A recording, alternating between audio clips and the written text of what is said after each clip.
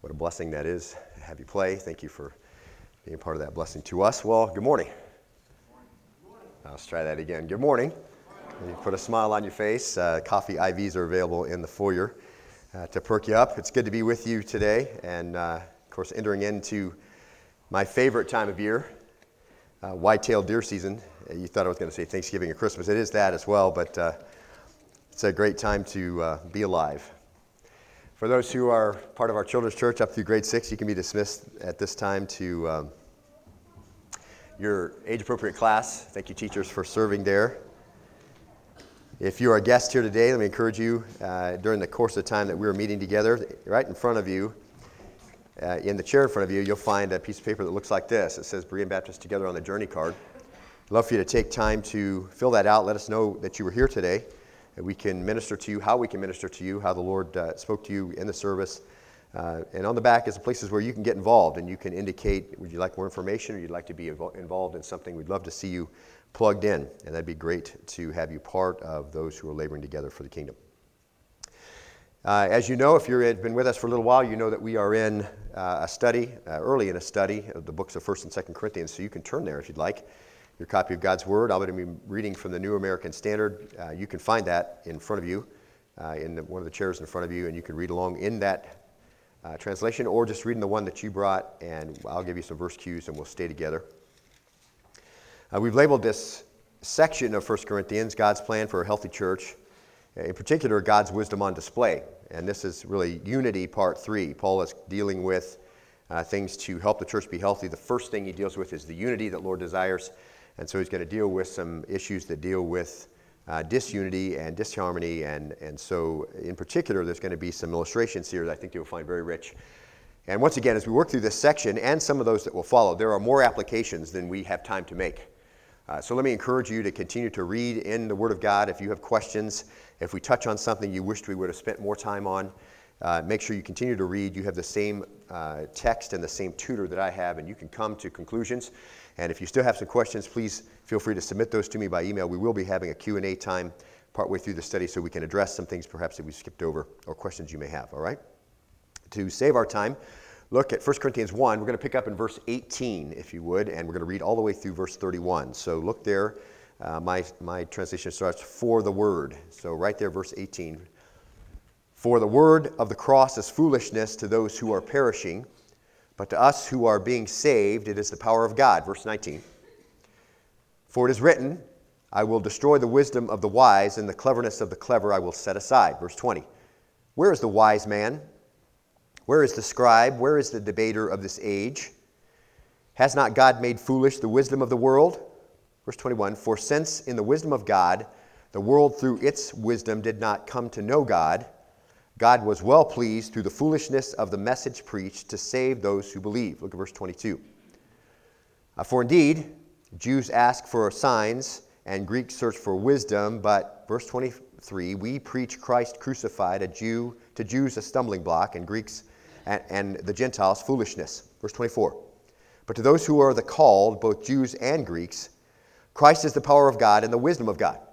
Verse 25. Because the foolishness of God is wiser than men, and the weakness of God is stronger than men. Verse 26, for consider your calling, brethren, that there were not many wise according to the flesh, not many mighty, not many noble. Verse 27, but God has chosen the foolish things of the world to shame the wise, and God has chosen the weak things of the world to shame the things which are strong. Verse 28, and the base things of the world and the despised God has chosen, the things that are not, so that he may nullify the things that are. Verse 29, so that no man may boast before God. Verse 30, but by his doing you are in Christ Jesus, who became to us wisdom from God and righteousness and sanctification and redemption. Verse 31.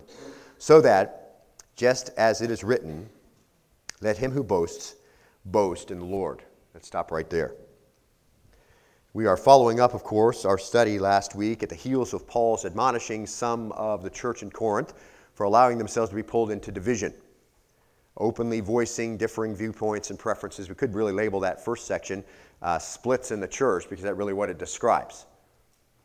Now, hanging on to an unsubmissive spirit, all the things that we talked about. And we saw from his example that it really didn't matter what the differences were, and he didn't even really address them at all. And he used himself as an example. He didn't pull anybody else in that was named. He just uses himself so nobody will say, oh, see, you're attacking Apollos, or see, you're on the opposite side of Peter. He just said, because there are differences and you're handling them this way, you show yourself to be carnal. And he uses the word that we saw last time, schismata, and that really is the jumping point for us. That's what's gone on in the church. It indicates a rent or broken nature of the church there in Corinth in this state. And he reminded them that Christ is not divided. And he commanded them to be, we saw in verse 10, be made complete. Look back there if you would, just in verse 10. That's from the verb katartizo, very important verb. It's fitted for good use, completely mended. Used to describe the mending of nets, the setting of bones, the mending of sails, something that was torn. Putting something back together that was destroyed. It's in perfect passive.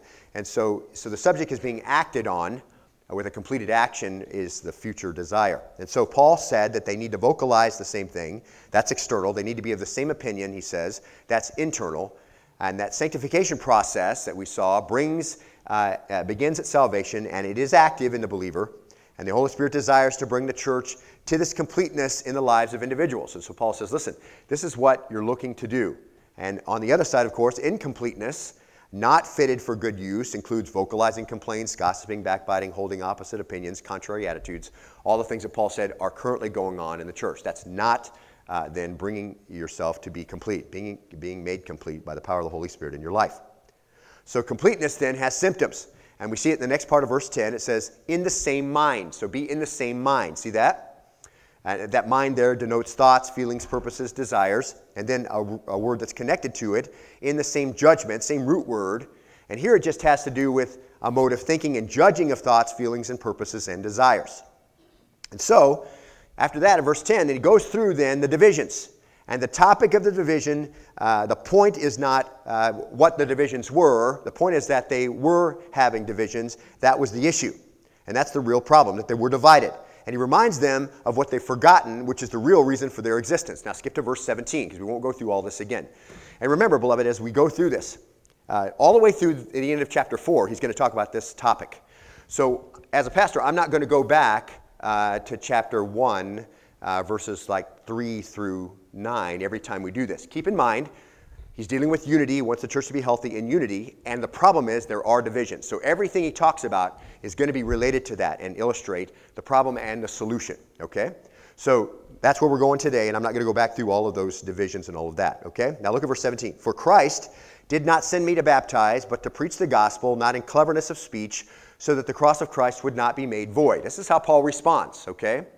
And he reminds them he didn't baptize any of them except, Crispus and, Stephanas, the household of Stephanas perhaps. And he couldn't remember any other ones, and it didn't matter because that wasn't the point, and that wasn't where Christ sent him. And so we saw, and that really is the result of unity. Philippians 1:27, we saw standing firm in one spirit, with one mind, striving together, Paul says to the Philippians, for the faith of the gospel. The essential thing, he says, is to build the church, not what your opinion may be and whether you think you're right or wrong or whatever, somebody else is wrong. Not make followers of man, that's what he says. Not in cleverness of speech, Paul says. So his main desire was not that people would like how he spoke and be a Paul follower. That wasn't his main desire. His main desire wasn't that people like him or whether or not they liked how he baptized or how he ran the church as compared to how Apollos ran the church, as compared to how Peter perhaps ran the church in Jerusalem and all the Jews who came there to worship and what they were bringing in. He says that's not the issue. The essential thing is the example to the church at Corinth that they should be a church at work, serving the Lord, doing his will. Not creating or promoting dissension. The imperative is to honor him, preach his truth, walk in the Spirit, and not in fleshliness. See? And as that goes on, see, it will put the power into ministry. And as that goes on, people will see a blessed unity that will magnify the Lord and draw to him those people who are coming to Christ. And that's, he said, the priority. That's the priority. Now, verse 18 actually picks up on that essential thing, okay? And he's going to kind of compound on that more and more, and we're going to see this is very rich. And all the all these verses, all these thoughts, all the way through into chapter 4, these all go back to that little section we read, 1 Corinthians 1, 2 through 10 or 9, okay? Now, this particular section, I think, is one of the greatest sections in Scripture because it gives a contrast, now mark this, gives a contrast between the foolishness of men, which they think is wisdom, and the wisdom of God, which men think is foolishness. And it contrasts then human wisdom and divine wisdom. And perhaps you may think, how does that have to do with divisions, okay? And here's how it has to do with divisions, all right? This makes the connection. You'll see the transition verses in just a minute, and you'll understand this perfectly, all right? It appears that Paul's admonition ultimately has to do with boasting, okay? It ultimately has to do with boasting. And that is what they've been doing, boasting of one teacher or another. They follow Peter, or they follow Apollos, or they follow Paul. And then you even had this group that said, and I follow Christ. And I told you last week, that group was probably right. The problem was, though, that they probably had in their mind that, I follow Christ and I don't need a teacher, all right? I don't need a church. I don't need to follow anybody else. I don't need to come under authority of an elder. I don't need him to do any of that. Or perhaps it was just that I follow Christ, and then they got caught up into the division and all the arguments, okay? So either way, Paul doesn't mention them again, but they were probably right. But the bottom line is this. It has to do with disagreements, and that made it bad, okay? And the fact that they were divided made it worse. Okay, the fact that they had divisions and then they magnified those divisions, Paul says that's just wrong, okay? But the Corinthians were a proud group.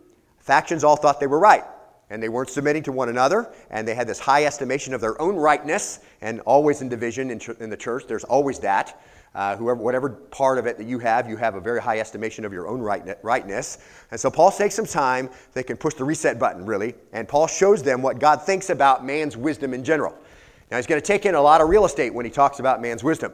But ultimately, remember, it has to do with the factions and promoting yourself and what you think is important above the main thing, which is the building of the kingdom. Okay? That's how it's connected. So Paul calls them to understand that they're united in Christ, and what they should know then centers around the cross. In application, really focus on the gospel, not what you think you know. All right? Pulls the church back in the right direction. Now look at verse 17. For Christ did not send me, Paul says, to baptize, but to preach the gospel, not in cleverness of speech, so that the cross of Christ would not be made void. That cleverness is the noun sophia, which really has to do with human wisdom or worldly wisdom. So he sets up what he's going to say next. He sets up human wisdom against the cross. That's the issue.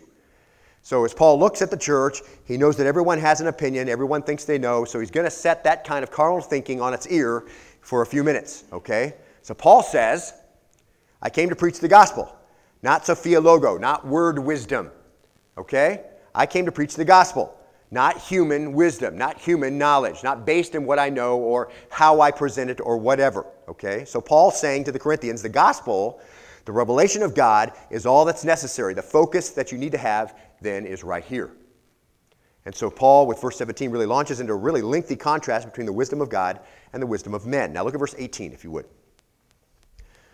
For the word of the cross is foolishness to those who are perishing, but to us who are being saved, it's the power of God. Let's stop right there.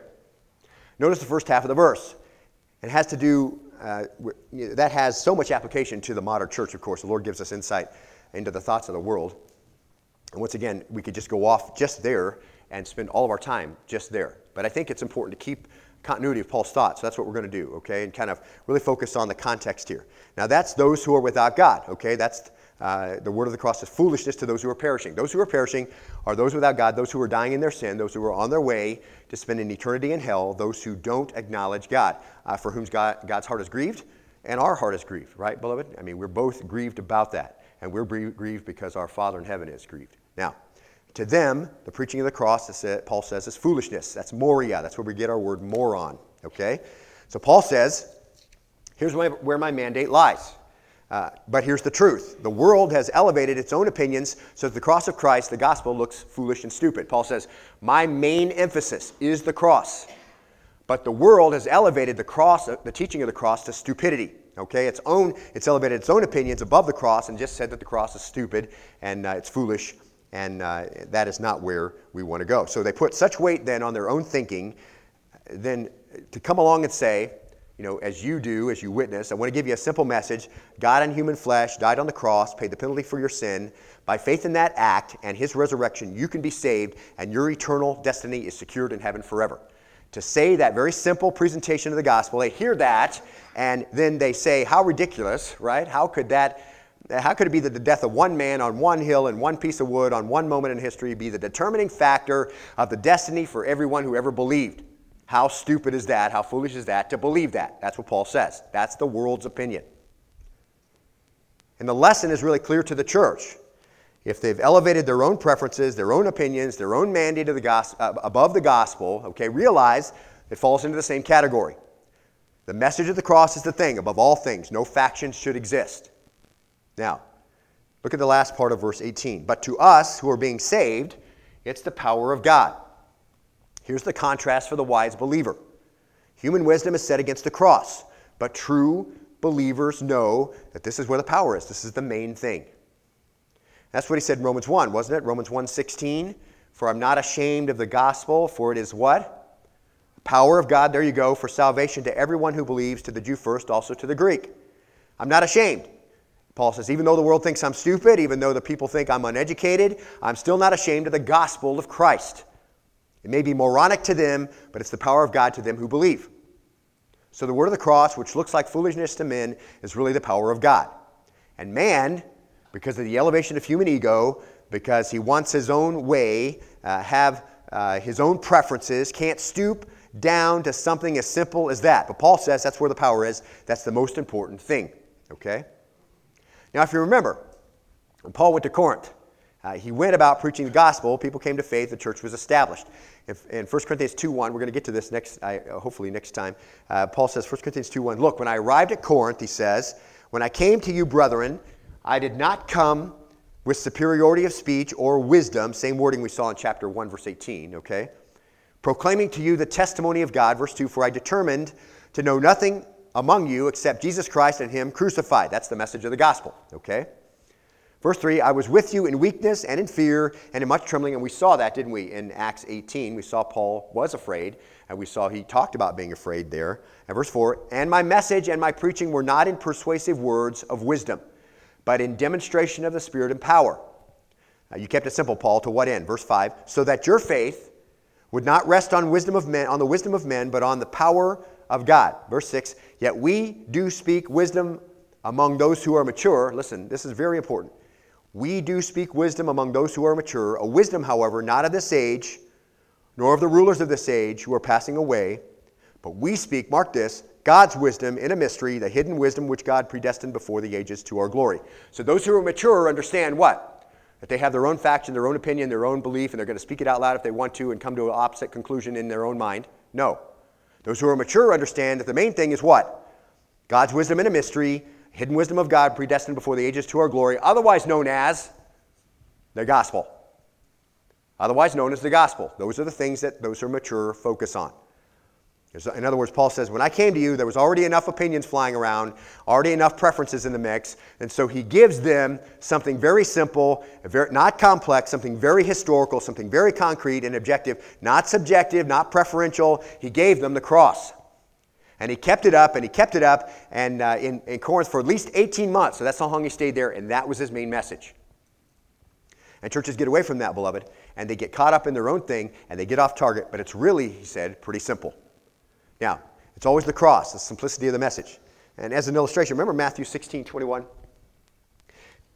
From that time, Jesus began to show his disciples that he must go to Jerusalem and suffer many things from the elders and chief priests and scribes and be killed and be raised up on the third day. Now, this is his disciples, okay?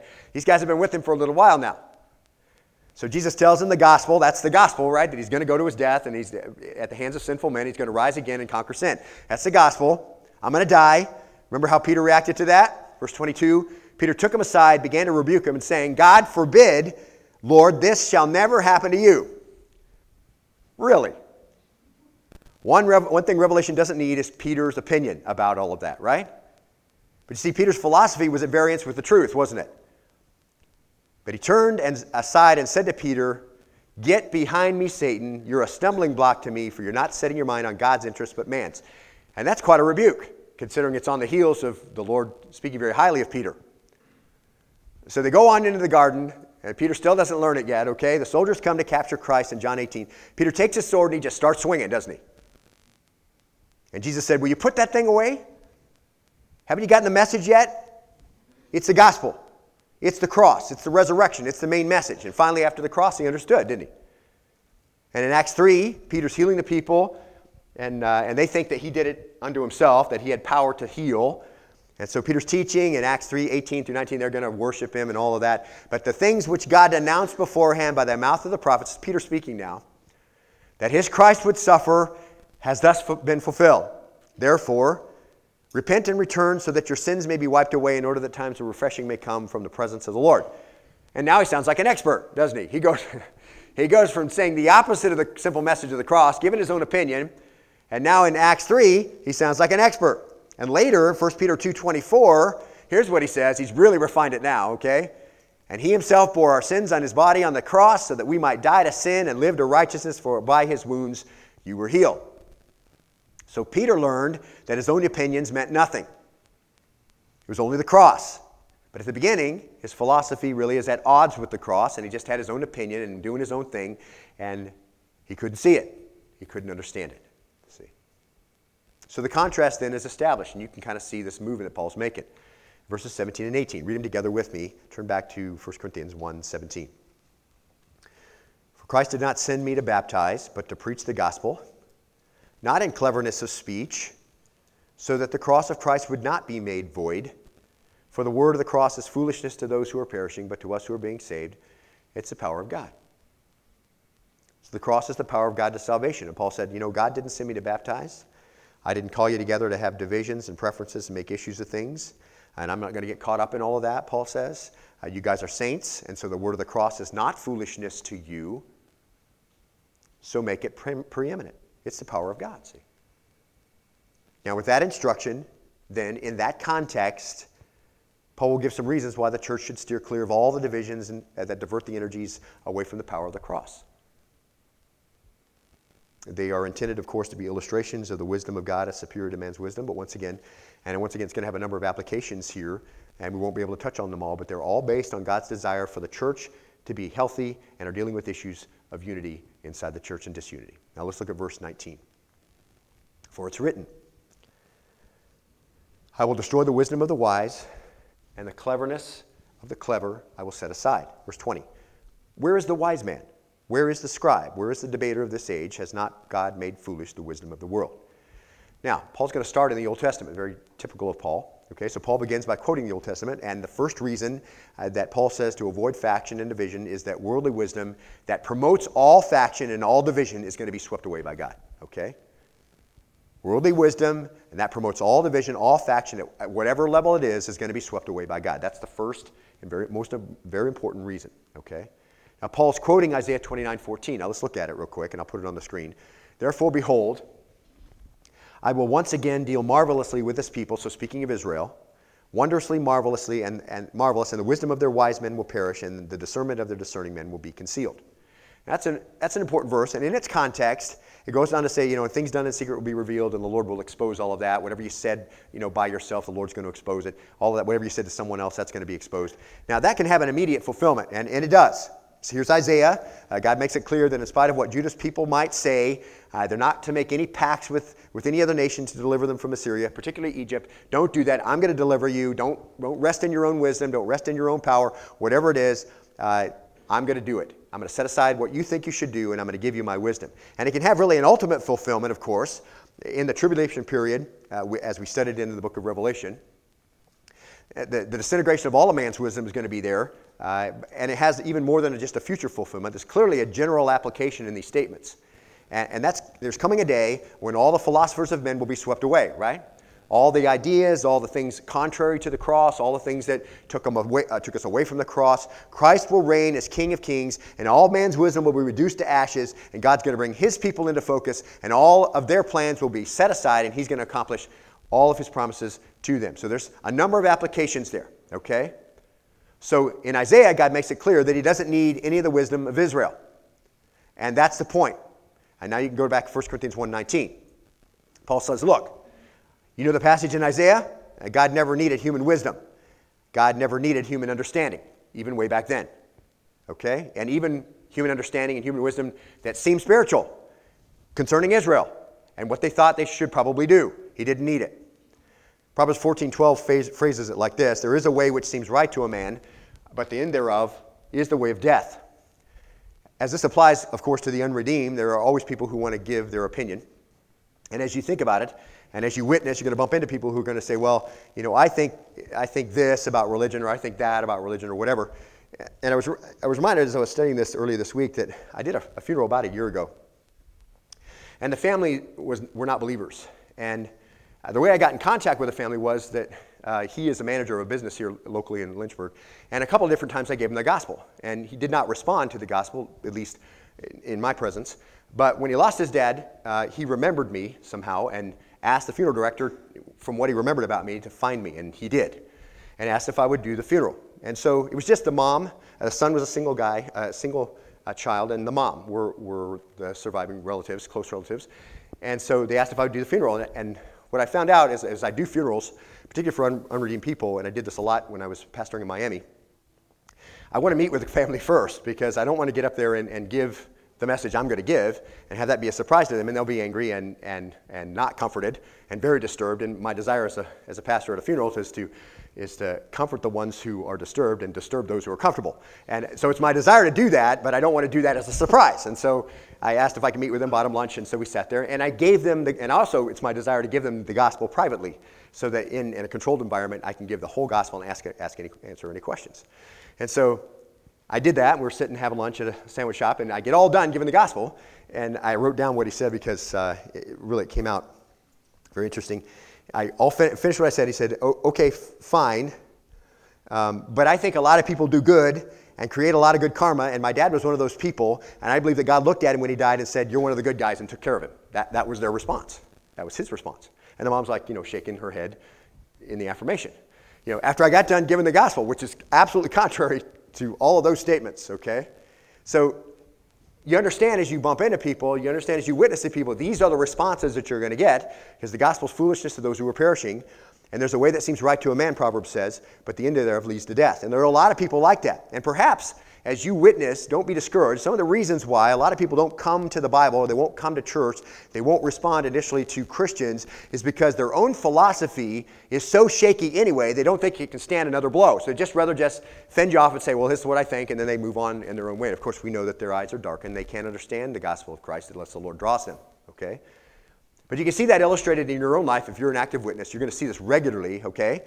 And they just rather mask themselves, put their head in the sand, be buried, and keep their eternal fingers crossed, hoping it's all going to work out okay.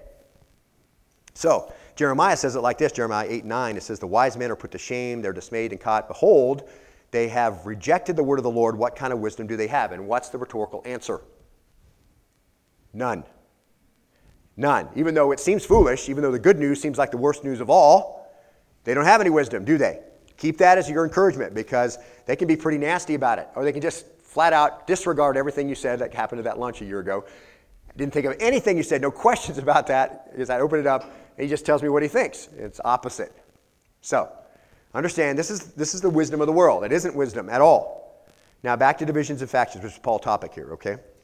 Personal preferences and opinions. I'm of Paul, I'm of Apollos, I'm of Peter, and what they did and how they ran the church, or whatever it was. So Paul's illustration here is this. Listen, man's wisdom is nothing. All that matters is building the church through the message of the cross. That's where the power is. It always comes back to that. God has set against worldly wisdom. He set against worldly philosophy. Even the philosophy of Israel and Judah, he destroys it. So man's wisdom then is defined, James 3:13. I'd like you to look there. Would you do that? Hold your finger. Turn to James 3:13. Probably I think it's as defined here as well as anywhere, man's wisdom. And we can see it in the past, and we can see it practically today in the church in James. James 3:13. Hold your finger in 1 Corinthians. We're going to be right back there. But in fact, as soon as we get done with this illustration, we'll be back to 1 Corinthians. James 3:13. And here James takes on the same thing. You're going to see the same language, okay? Who among you is wise and understanding? Now that's speaking to believers now, okay? So we're talking to believers, not talking to unbelievers. We're not talking about the foolish who've rejected the wisdom of God. Okay, who among you is wise and understanding? He's going to answer his own question. Let him show by his good behavior his deeds and gentleness of wisdom. Verse 14. But if you have bitter jealousy and selfish ambition in your heart, do not be arrogant and so lie against the truth. Now mark this. Verse 15.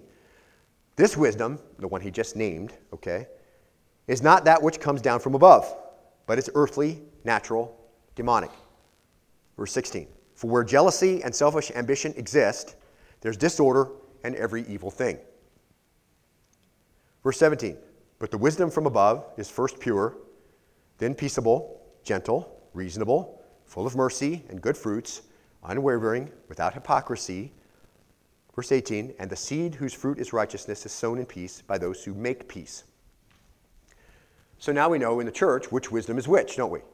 As long as there's disorder, as long as there's faction, as long as there's selfishness, jealousy, backbiting, all the things that go along with that, this is man's wisdom and it's from below, okay?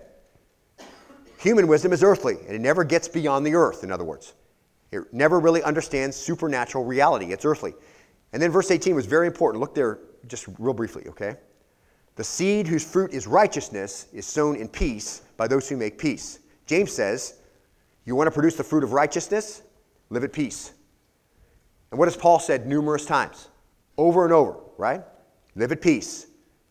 And here, God was talking to Egypt. Here, in just a minute, we're going to see in Isaiah, God's talking to Egypt, but we see in the present, God's talking to the church. Listen, divisions, factions, preferences expressed outwardly, obstinately, drain the productivity of the church. Same issues over and over and over again. God doesn't need human wisdom. Human wisdom is from below. It never gets out of the earth, okay? Godly wisdom is from above, and it has its own symptoms, okay? Now, go ahead and turn back to 1 Corinthians 1:20. And he comes to some questions. Really, it's one question with three parts. 1 Corinthians 1:20. He's talking about the same thing now. He's in the past. He's going to come right into the present with the church. Where is the wise man? Where is the scribe? Where is the debater of this age? Has not God made foolish the wisdom of the world? And here, for the first part of the question, Paul is quoting Isaiah 19:12. Where is the wise man? And he says, Egypt, you've had it. And he's talking to Egypt now. And he says, you've gone after false gods, you've worshipped false gods, you've denied my truth, you're going to be judged. And when that was all done, then Isaiah, the first part of the question, he answers it. He says, where are the wise men? Isaiah 19:11. He says, they're all stupid. Okay, all your wise men in Egypt are all stupid. God doesn't need your wisdom. God doesn't want your wisdom. You think that you have it, you don't have it. And the question really means, who's going to offer the solution to this destruction God's going to bring on Egypt? And God says, your wise men are not going to do it. They're going to be stupid, and you're not going to be able to handle this. The answer is no one. They can't do it. And then Paul quotes the next part from Isaiah 33:18 for the next part of the question. And where's the scribe? And it had to do with the nations that opposed the end of Israel. Okay? And as you read through that section of Isaiah, you'll understand, and if you've read it recently, you understand what I'm talking about. He just moves from nation to nation to a nation and asks these questions, and we know their context, so we understand what the answers are. And the scribes then, in these nations that wanted to destroy Israel, you know what they were supposed to do? They were supposed to write down everything that got taken from Israel after the siege. Okay? So the scribes were there, and we took X and X from the temple, and we took all this from the king's house, and we took X, and they're just writing all these things down. He goes, where's the scribes? Everything taken in victory. That's what they're going to write down. This future fulfillment tells us they didn't take anything, and they won't ever take anything again, because it's a future fulfillment. Israel's never going to be conquered again, never going to live in fear in their own land. So there aren't any scribes, and so goes the wisdom of man. You were all ready to pillage Israel, and you're never going to get any of that stuff. Okay? So he tosses it out. Then the third part of the question. Look back at 1 Corinthians 1:20. Where's the debater of this age? And this part doesn't look as if it had an Old Testament reference. The word, though, is used numerous places in the New Testament of those who caused trouble to the church where Paul was instrumental. And so Paul brings it right into the forefront. Okay? He takes two historical examples, and then he takes one that's a modern example.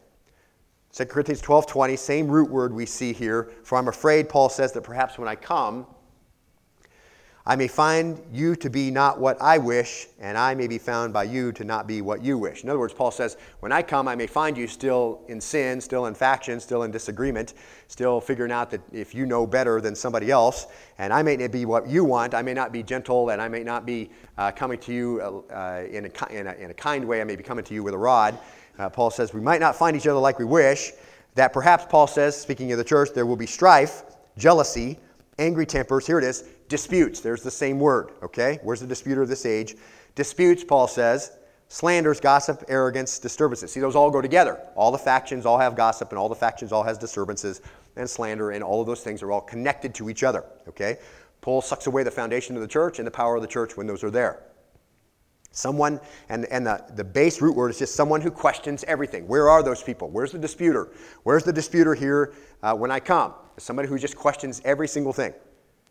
Now, Galatians 5:19, he uses the same reference to fleshly behavior and then describes what that looks like. And like we saw in 1 Corinthians 6, and he says here, now, The deeds of the flesh are evident. What are they, Paul? Well, immorality, impurity, sensuality. Verse 20, idolatry, sorcery, enmities, strife, jealousy, outbursts of anger, mark this, disputes, dissensions, factions. Okay, those are carnal deeds. Those are deeds of the flesh. That's earthly wisdom. That's the wisdom from down below. Okay? And it's lumped in with the biggest problems, isn't it? The most serious problem he's having with the church at Corinth, which is those who are creating problems. Those are who have dissension. Because it always comes back to individuals, doesn't it? There's always undercurrents in the church. Paul knows this. And it always comes back to people, individual people, who sow those things. So Paul says, where are all those people? Now you remember, that's not very good company to be in, is it? Where are the wise men? They're stupid. Where is the scribe? He's foolish because they're not going to take anything from Israel. Where are the debater of this age? Has God not made foolish the wisdom of the world? So it's not good company, he says. Paul says in Philippians 2:14, we'll just illustrate it quickly. Do all things without grumbling. That's the word for quiet debating or behind the back talk. Okay? Do all things without that, he says. Or, and here's the word, disputing, questioning everything. Why, Paul? Verse 15. That you will prove yourself to be blameless and innocent, children of God above reproach in the midst of a crooked and perverse generation. Why? It's all about testimony, isn't it? It's all about testimony. Ultimately, that's what it comes down to. Regardless of the work that you may be doing or not doing, the fact that those things are there, it's all about testimony that undermines the power of the church and takes away the Holy Spirit's enabling for fruit to be produced. Do all things without grumbling, do all things without disputing, so that you'll prove yourself to be blameless and innocent, children of God above reproach in the midst of a crooked and perverse generation, among whom, testimony, you appear as lights in the world. Then mark this is the main thing. Holding fast the word of life. What's the main thing? Not the disputes, not the grumbling, not the factions, right? Holding fast the word of life, so that in the day of Christ I'll have reason to glory because I did not run in vain nor toil in vain. Here's the thing. Paul says when it's all done, you made the main thing, and that will show that I didn't waste my time instructing you, okay? Paul says, look, don't be about earthly wisdom, James says. Don't be about things that are below. Don't be about things about the flesh, okay, which are all these things. Paul says, show, because you hold fast the main thing, the word of life, that you are, that I have spent my time wisely instructing you. So, to make clear then, the futility and the fatality of human wisdom in context where all disputes, where all factions are given rise, Paul sarcastically says, where's the wise? Where's the scribe? Where's the disputer of the sage? The wisdom of the world cannot bring redemption to man. The main thing is the word of life. Hold it fast. That's the issue. The wisdom of man can't transform sinners. And so in his transition verses, to illustrate the general futility of dissensions and factions, he says, has not God made foolish the wisdom of the world? The wisdom of man stays on the surface. It never gets to the real issue. That's man's eternal soul. So God has swept away all that other stuff. The wisdom of man leaves men without the things they need most, starting with the knowledge of God, followed by peace and joy and forgiveness and freedom from guilt and meaning of life and eternal hope. So the implication is, beloved, then, that factions, dissensions in the Corinthian church and in any church spring from the wisdom of man, which James says is earthly and carnal.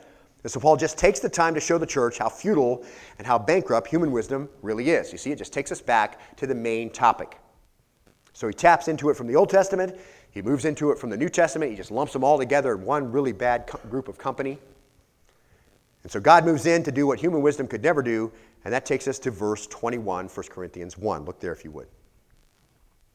For since in the wisdom of God, the world, through its wisdom, did not come to know God, God was well pleased through the foolishness of the message preached to save those who believe.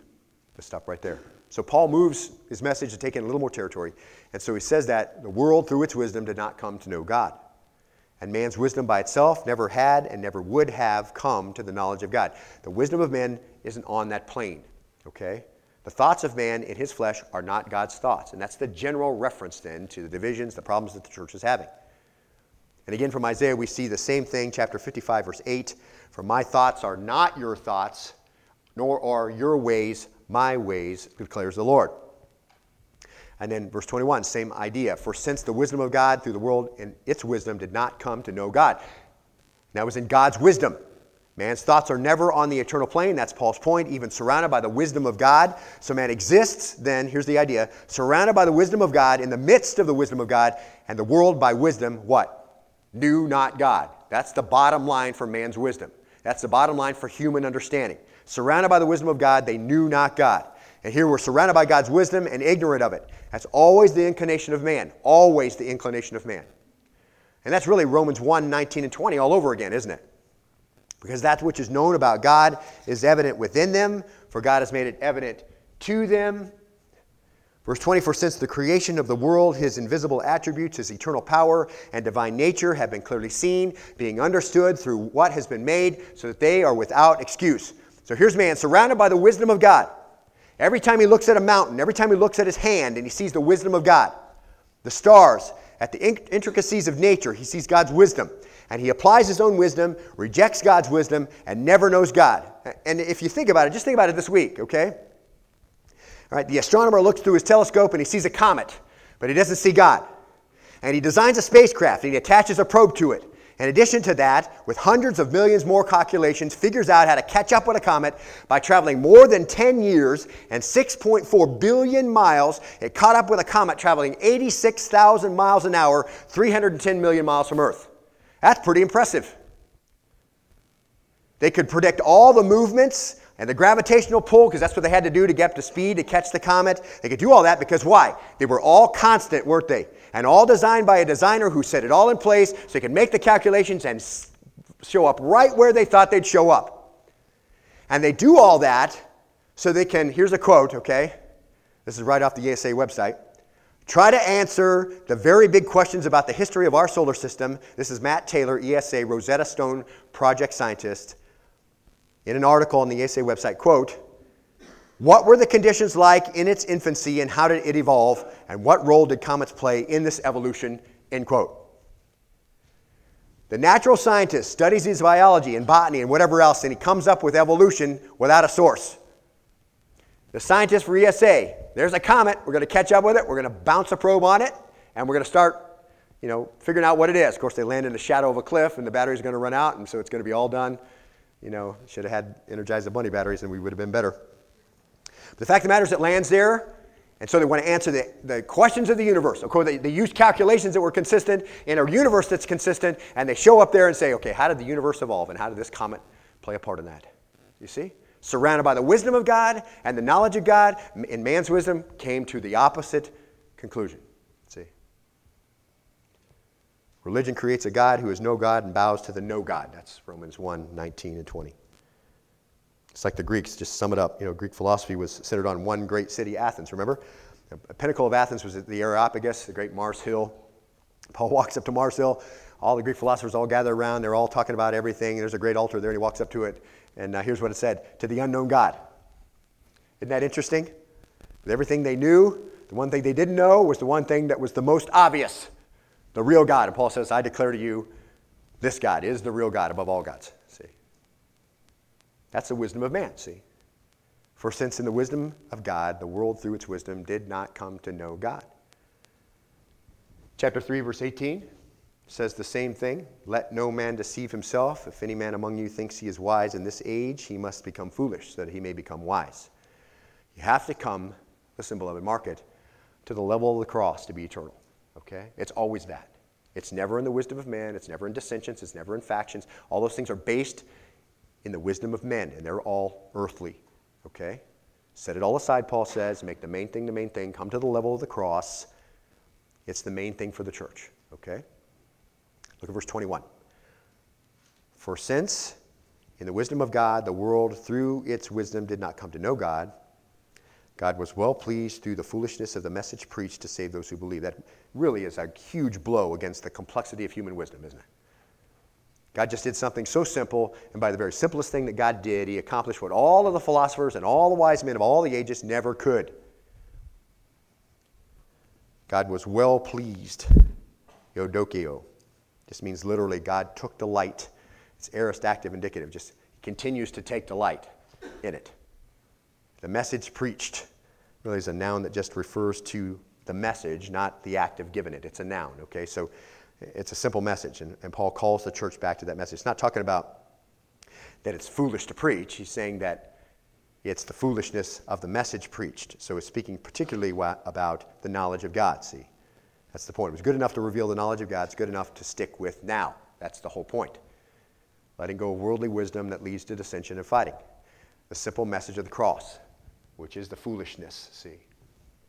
The foolishness. It isn't the idea that preaching is foolish, as we said. I mean, some preaching is foolish. I mean, if you turn on the Joyce Meyer channel, the Joel Osteen channel, you can agree that some preaching is foolish, okay? But that's not the point, okay, that Paul's trying to make here. The point is that foolishness of the gospel itself in the minds of those who hear it. That's the point, okay? Something so silly, something so low, something so uncomplicated, something so distasteful to the Jew as a stumbling block. It's foolish, but it was that foolish thing, that simple thing, Jesus dying on a cross. You don't have to be smart. You just have to do what? What does it say at the end of verse 21? Just have to what? Just have to believe, right? Does it say to save them that are intellectuals? Right? Does it say God was well pleased with the foolishness of the message preached to save Jonathan Gruber, who's so much smarter than everybody else, and obviously comes on TV and tells us regularly over the last week? Is that what it says? To save them that are wise? Save them or what? To save them who would believe, right? To save those who would believe. In fact, and we may get to this next week, you know, it's just so simple. It doesn't matter how smart we are. We just need to believe. Faith appropriates what God has done. 1 Corinthians 1:26, and we'll read that for sure next time. It says, for consider your calling, brethren, that there were not many wise according to the flesh, not many mighty, not many noble. People say, well, wouldn't it be great if this such and such a person came to know Christ? You know, wouldn't it be great if this scientist who's agnostic or atheist, wouldn't it be great if he came to know Christ? Because, man, he could just have such an audience, whatever. God says, no. It'd be great if he comes to faith, because his old soul will be redeemed, delivered from the payment of hell. Paul says, just look around you, beloved. Look at your calling. Check the people around you. Most of us are just plain old common folk. And you know what? God did that purposely. He did that purposely, beloved, to stand as a rebuke for all time against human wisdom. A rebuke for all time against human wisdom. God never needed human wisdom in the past. God doesn't need human wisdom now. Human wisdom is the source of all faction, all disagreement, all trouble in the church. It's not the main thing. The cross is the main thing. The simpleness and simple message of the cross is the main thing. All man needs is the cross. All the church needs is the cross. Those that believe in the cross are saved and follow the biblical pattern of the church. Fervently serve, say the same thing, come to the same conclusion, be of the same mind, submit to the pattern of leadership that God has set up. That's how it works. Human wisdom isn't it. It's all about the wisdom of God, which is foolishness to men. We have to stop there because we are out of time, but we'll pick up there next time, Lord willing.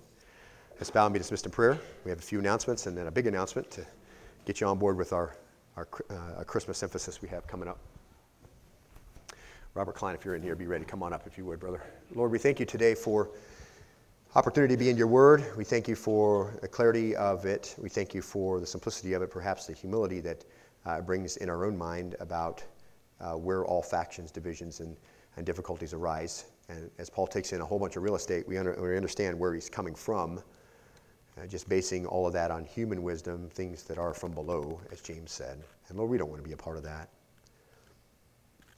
Father, help us to follow what your word says. Help us to get back to the main thing as you have instructed through your Holy Spirit Paul to tell the church at Corinth.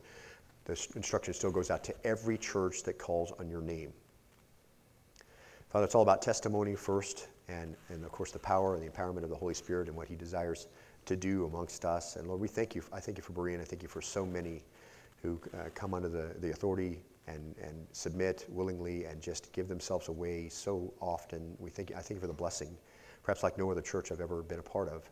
I'm so grateful for that. I pray that you'll continue, Father, to do your work here in that way. Thank you for the blessing that they are to our community, to the people here. Thank you for the discipleship that goes on, the replication of the reprints of Christ that occur from children and little guys ministry all the way up to adult ministry. Thank you for the outreaches that are coming up, Father, where we will give out the gospel, the simple message, and it'll be looked at as foolishness unless you go before us. And so we ask you by your Holy Spirit to Quicken the hearts of those we'll witness to coming up in a couple weeks, that they may understand the message of hope. Draw them to you. Help us be faithful to give the message out. And Lord, as we go about our business over this next week and we interact with those we'll bump into, help us not to be afraid. We've been given all speech and all knowledge. Everything we need, we're equipped with to do the things you've asked us to do. And Father, I pray we'll just open our mouth, open their heart, open your word. Help us to be clear. Count us worthy to witness, even worthy to take some ridicule. And then proclaim, by that being proclaim that we're yours. Father, those of us who are going through difficult times, who've lost loved ones, Father, I pray that you'll minister in your grace to them. Fill up those voids that obviously are there, encourage them. And as those loved ones are with you in heaven, even more so, and great encouragement that someday, perhaps in the not too distant future, we'll be reunited with them forever. What a joy to think of that. For those who are having a hard time in their own lives financially, perhaps, or relationship-wise, Lord, I pray that your grace will rule.